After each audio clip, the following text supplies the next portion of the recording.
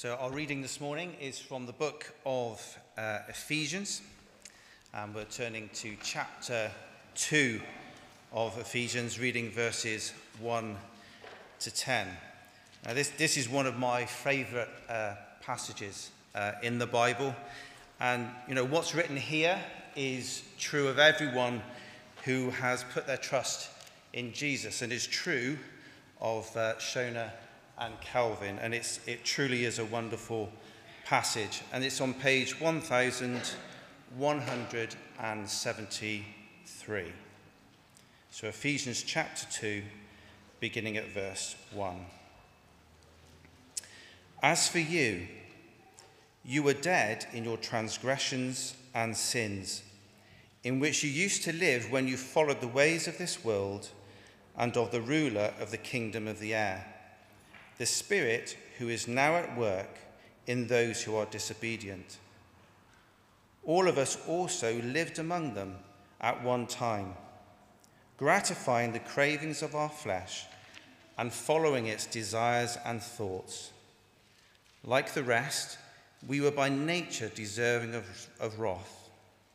But because of his great love for us, God, who is rich in mercy, made us alive with Christ, even when we were dead in transgressions. It is by grace you have been saved.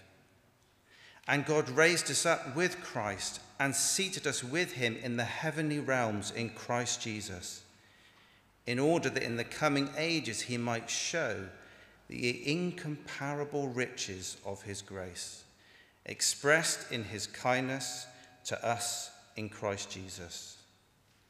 For it is by grace you have been saved, through faith, and this is not from yourselves, it is the gift of God, not by works, so that no one can boast. For we are God's handiwork, created in Christ Jesus to do good works, which God prepared in advance for us to do. It takes me back to my youth. Bought tickets one Christmas for me and my brother to go and see Bon Jovi at Wembley. Dead or alive? What comes into your minds when you hear that phrase? For me, it's the Wild West, the cowboy films, the old westerns where the sheriff would pin up on a board, wanted, dead or alive, with the names of a notorious outlaw underneath and a price on their head. But did you know, because it's America, it still carries on pretty much to this day. Have you seen this before? The FBI's Most Wanted. I went there this week. I can't see any of you in here today on there. If you all sit still, because there's a large reward on your head. So I blanked out this guy's name. He's been on the run for many years. If you spot him, he's worth 200 grand. So if you $200,000, and he's not even the prime catch. There is a drugs baron on there, and if you find information leading to his arrest, the American government will pay you $20 million for information leading to his arrest. So, wanted, dead or alive. And the only reason I knew about the FBI's Most Wanted wasn't because these guys get arrested. Do you remember when Osama bin Laden was killed? On the America's Most Wanted list. Often when someone gets blown up by a drone in a cave, it turns out they were on America's Most Wanted list. Although it's 20,000 for the arrest, or 20 million for the arrest, or whatever it is, they're actually wanted dead or alive. And what this passage here today that Andy read for us a few minutes ago says to each and every one of us here this morning, whether you're someone who, like Shona and Calvin, would say, yeah, I'm fully signed up for this. I'm 100% certain there's a God. He is as he is in Jesus, and he's rescued me. Whether you're visiting here today, and there's a lot of visitors here today, and you're not sure or you're certain there isn't, the Bible actually says that dead or alive, we will do business with the God who made us and the God who came for us in Jesus Christ. And this passage is one of the bluntest in the whole Bible. Like Andy, it's one of my favorites, but it doesn't duck any punches. I don't know if any of you stayed up to watch Tyson Fury last night. They weren't dodging any punches then. Both men hit the canvas before. Well, actually, I won't tell you the result. Just in case you're going back and you've paid a lot of money to watch the fight, I will keep quiet on what happened last night. But it was a heavy weight contest. And this passage is heavy weight. And it runs through three things. You can see them on the screen up there. It begins with the bad news. And it sounds like a contradiction. It says we're born dead. That's each and every one of us. Each and every one of us born dead without Christ. That's the bad news. Then in verse 4 it changes and says that each and every one of us can be made alive in Christ or with Christ. And then finally it shows how we can live each day by grace for the Lord Jesus Christ. So that's what we're going to do today. It's simple, it's straightforward, but it's not easy listening. Okay, it's not easy at all. Let's get into these first verses here. It says, as for you, Paul's talking to those Christians a couple of thousand years ago nearly, living in Ephesus, and he's spelling out for them how their life was before they knew Jesus. He says to them, you were born dead without Christ. He says, as for you, you were dead in your transgressions and sins in which you used to live, when you followed the ways of this world and the ruler of the kingdom of the air, the spirit who is now at work in those who are disobedient. All of us also lived among them at one time. Paul's saying, I was no different. All of us. It's not just you, all of us. And Paul was from a Jewish background. They weren't. He's saying all of us also lived among them at one time, gratifying the cravings of our flesh and following its sinful desires and thoughts like the rest. We were by nature deserving of wrath. In these three verses, Paul spells out a 3D image of humanity. You'll see it there. So it says in verse 1, those first few words, as for you, you were dead. That's what he says there. Then in verse 2, right at the end there, just before it reaches verse 3, he says you were disobedient. And then in verse 3, towards the end, he says you were deserving of God's wrath. It is a 3D image of humanity without Christ. We were dead, born dead in our trespasses and sins. What does that mean? Well, it means this. Our trespasses are the times where we know we've done wrong, where we've gone too far, where we've deliberately gone against what we know to be right. We defy our conscience and we break God's law. So, for example, some of you have heard of the 10 Commandments. You'll know some of them by heart. Do not murder, do not steal, do not commit adultery, do not lie. And we know those things. But at times in our lives, we might not murder people, but Jesus says we get filled with anger and hatred. And we actually respond to people, not out of love, but out of hate. And Jesus says that goes against and beyond my commandment. We transgress. At times we take things that don't belong to us. At times we sleep with people who we're not married to. And Jesus says in all of those ways we transgress his commands. Sin is different. Sin's where you don't go as far as you should. It's where you see someone in trouble and you walk by on the other side. It's when you've got something that could help them, but you don't want to give it away. The Bible says the top 2 commands are these. You shall love the Lord your God with all your heart, mind, soul, and strength. And you shall love your neighbor, which is everyone, as much as you love yourself. And in those 2 ways, not one of us can say, I have never failed. Not one of us loves God with all of our heart. Not one of us loves our neighbor as we love ourselves. And so Paul says we're dead in those transgressions and sins in which we used to live when we followed the ways of this world. Because what happens next is when you hear that kind of list of things, you think, well, actually, I'm not as bad as the guys on the FBI most wanted. And we look around us and our inner lawyer fires up and we think, hey, I'm better than most people I know. Hey, I've had a hard life. My life has been difficult. If God only knew what it was like for me, well, then he would excuse these things. His law can be lowered to my level. And that's just the way of this world. It has been from the very beginning. The human beings have just looked around and kind of relativized what God says and said, oh, it doesn't really mean that. It doesn't really mean what it says. We're going to make up our own rules, our own morality, our own way of living. That's the way of this world. And we like to think we're free, that we're just making our own rules. But the Bible says it's not as simple as that. It says, in which you used to live when you followed the ways of this world, just what everyone else is doing, and the ruler of the kingdom of the air. That is a very unusual expression, but it says next, who is at work in those who are disobedient. Shona and Kelvin have testified that Jesus is their Lord and Master. Others in here would do the same. Most who don't believe in him would either say they follow another religion or they're free. But the Bible tells a different story. It says there is a power at work in this world that is too great for us. That's why Paul describes it as the spirit of the air. We live down here on the ground. I don't see anyone floating. Okay, so that's where we live. And he's the spirit of the air. He's above us. He's too powerful for us. He is everywhere. And his influence is pervasive. There are times when we see it. You just see the evil that human beings do, and you think, how could a human being do that? And you realize there's more at work. Some of you know I had family killed by the Nazis.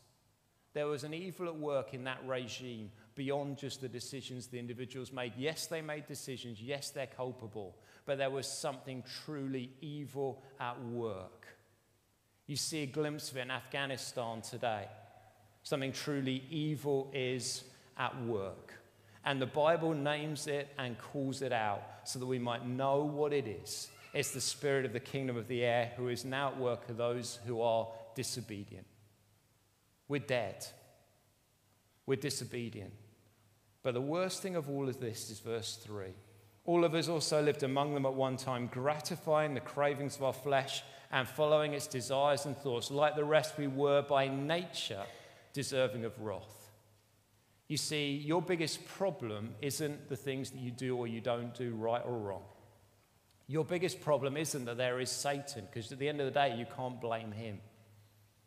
It is that God's wrath is on all of us without Jesus Christ. That's where we begin. It's where we're born. There's an American pastor who I like called Paul Tripp. And he has, I think, a number of children. He has got a number of children. I just don't know what the number is. Anyway, one of his sons started walking early. It's a nightmare for any parent. Those of you who had children who walked under a year old will know it is a nightmare once they start walking, because suddenly they can reach stuff. So you've moved everything up a couple of feet, so it's out of reach. They can crawl, but they can't reach. Suddenly they're up higher, and they're yanking stuff, and the remote control is the only thing they ever want. Anyway, Paul Tripp tells the story that one of his children, I think under a year old, just started walking. And the first thing they did was to come into the living room and try and ram their fingers straight into an electric socket. Why is it children want to do that? They're born with a death wish. So Paul immediately kind of said, look, don't do that, told him off, and he stopped playing with the socket. The next day, Paul was sat in his armchair reading a newspaper, and his little boy toddled in and could see that Paul was reading the newspaper. So he thought, our dad's distracted. So he went straight back to the socket, which he'd tried to put his finger in before. But here's the thing. Before jamming his fingers back in the socket, the first thing he did was look over his shoulder to check whether or not his dad was watching. That, in an instant, is humanity. We know what's wrong. We've been told not to do it. But what we want to know is anyone going to notice and watch as we do it? That's you. That's me. That's how we live in God's world, as if he isn't there, as if he doesn't care, as if his rules don't really apply to us, as if we're a special exempt case. But the Bible says there are no special exempt cases. We don't have to teach children to be naughty. We have to teach them to be good. We're born with a bent towards rebellion, towards sin, towards transgression. And the good news is God doesn't overlook it. So when we're hurt badly by people, and I have been, and I'm sure you have been, and no justice has been done, a day is coming when it will be. The bad news is that's true for me too. All the people I've hurt, the terrible things I've said at times to my boys, the times I've lost my rag with Susan. A day of accounting is coming for me too. We are all by nature objects of God's wrath. And the bad news is, not one of us can save ourselves. But the good news here is that you don't have to. Did you see what it says in the next little bit? It says, but because of his great love for us, God, who is rich in mercy, made us alive with Christ, even when we were dead in transgressions. It's by grace you've been saved, and God raised us up with Christ and seated us with him in the heavenly realms in Jesus, in order that in the coming ages he might show the incomparable riches of his grace expressed in his kindness to us in Christ Jesus. What I want you to notice here is this. The Bible says you and me, we're deserving of God's wrath, his settled anger at everything we've done wrong that's denied him and hurt others. But look at his heart for you here. Did you see that? But because of his great love for us, we're going to come back to that in a minute, but he loves you. And he not only loves you, but he's rich in mercy. It's not that he has a limited amount. He has an amazing amount of mercy, and he wants to be merciful to you. And then it goes on to describe his grace. Did you see that in verse 7? That in the coming ages he might show the incomparable riches of his grace. He's rich in mercy. But when it comes to grace, his grace is incomparable. He has so much to give. The question is, do you want it? Do you want what he has to offer you? It's not whether he has enough. It's not whether he wants to reach out to you in mercy and grace and love. He does. And it's all because, do you see the last word there? Expressed in his kindness. He's a God who is kind. How is his heart towards you this morning? You who might have spent your whole life living your life your way, living as if he isn't there and doesn't care. How does he feel? He loves you. How does he feel? He feels merciful towards you. How does he feel? He feels gracious towards you. How does he feel? He feels kind towards you here today. You might have had the worst week of your life, and he feels that way towards you. His heart is for you. How do we know that? Because in another one of his letters, Paul said these amazing words about God's love. But God demonstrates his own love for us in this: while we were still sinners, Christ died for us. Those may be some of the greatest words ever written. God demonstrates his love. It is practical and it is applied, and it's given for you and me in Jesus Christ. Jesus Christ came from heaven to earth, born as one of us, born among sinful people like you and me, people living under God's wrath. The only one who wasn't was him. He never sinned. He never transgressed by going too far. He never sinned by being selfish and not going far enough. He loved God with all his heart, mind, soul, and strength. He loved people like you and me every day and every minute and every second of his life. And we hated him. And so you know the story. He was betrayed by his friends. He was arrested.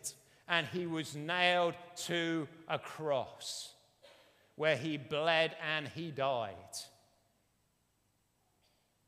as a sacrifice for our transgressions, as a sacrifice for our sins.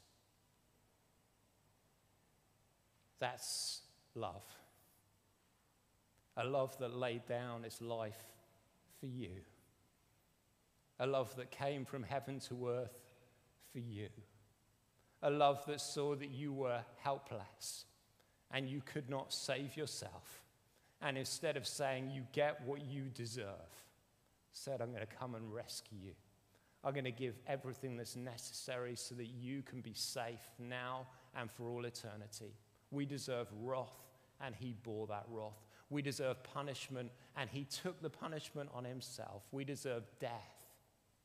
And he died our death for us so that we might be made alive with him. I was listening to one of my favorite preachers preach this passage this week. And there's a little link with Shona's testimony about just walking into church one day thinking you're a Christian. A little boy came to church, and he decided he wanted to join church. Don't know how old he was. I think younger than Shona was when she first came here. And the leaders were trying to suss out if he understood what it meant to be part of the church. And so they said, do you understand the gospel? And the boy said, yes. And so what is it then? He said, well, I did my part, and Jesus did his part. And the church leaders were sure the little boy hadn't understood the gospel, so they said, well, what do you mean? And he said, I did the sinning, and he did the saving. I did the sinning, he did the saving. You've heard it from Shona, you've heard it from Calvin, you'll hear it every week from this platform. We do the sinning, he does the saving, and he brings us to new life in Christ. And it's all of grace. So the third and final thing today, the final part of this good news, is we can live today by grace in Christ. Repeatedly, he says that here. Did you see it? It talks about the fact in verse 5, it's by grace you've been saved. But it's not the last time Paul mentions it. He talks about the incomparable riches of grace. And then in verses 8 and 9, he comes back to it again. He says, it's by grace you've been saved through faith. And this is not from yourselves, it's the gift of God, not by works, so no one can boast. A terrible lie has got out. It's that good people go to heaven. I used to be a school teacher in Hartcliffe. Whenever I started teaching Christianity, the first thing that came up when I said, what do Christians believe, was nearly always good people go to heaven. No, that's good dogs go to heaven, and that's a cartoon. The reality is this.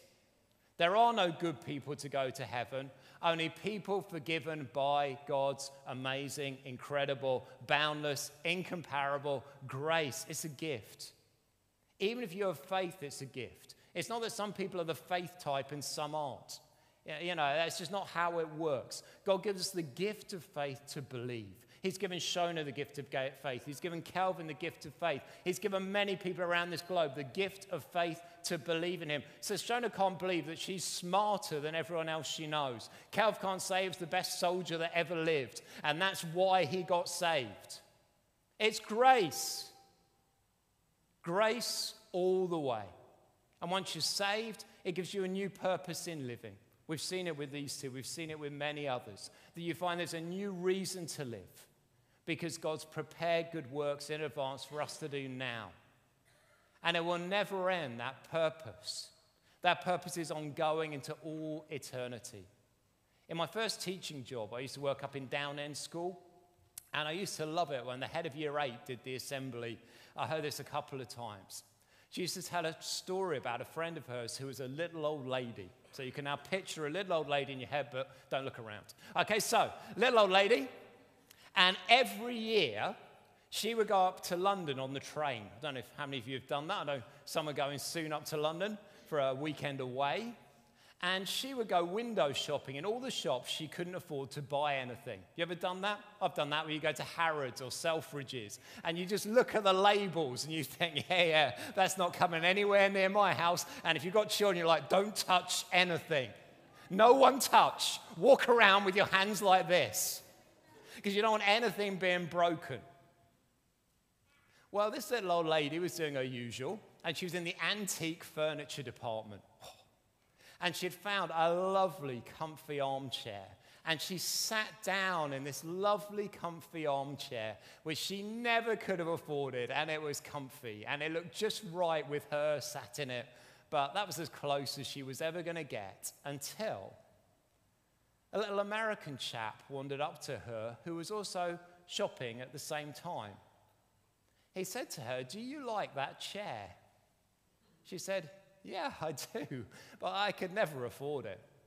He said, "Would you like me to buy it for you?" She thought, what have I got to lose? So she went up to the till with this American chappie she had never met before, gave over her address. It was all filled in, ready for delivery. She disappeared off, and a few days later, the van from this exclusive store pulled up on her street, and the guys got out and carried in her chair and unwrapped it all and pried a place in her lounge for her to sit in. And there was a label on it. Simply said, With love, from Dustin Hoffman, the American film star. For those of you who are younger who don't know who he is, because he's pretty old, if you've seen Kung Fu Panda, he's the voice of Master Shifu. Okay, so that was who she happened to run into that day. Pretty amazing, hey? Pretty kind, pretty good. And yet that chair in the living room is nothing to the seat that is ready for Shona. Nothing compared to the seat that's ready for Calvin. Nothing compared to the seat that is ready for anyone who trusts in Jesus Christ. Let me finish with this.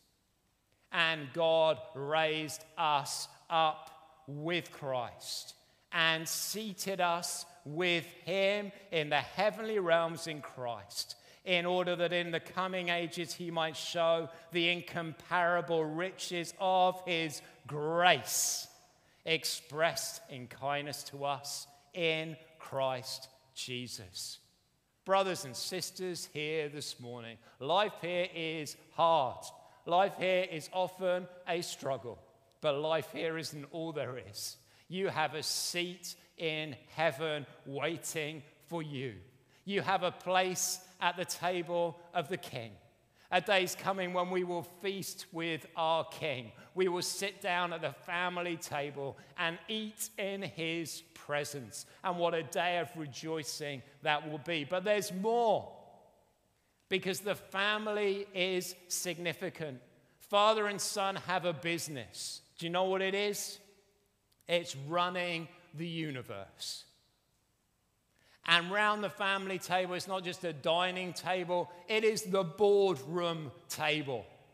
And the Bible says you have a seat there too, where one day, because of grace, you will have a purpose to rule and reign with Christ over this universe for all eternity, and all because of grace. Do you deserve your place at that table?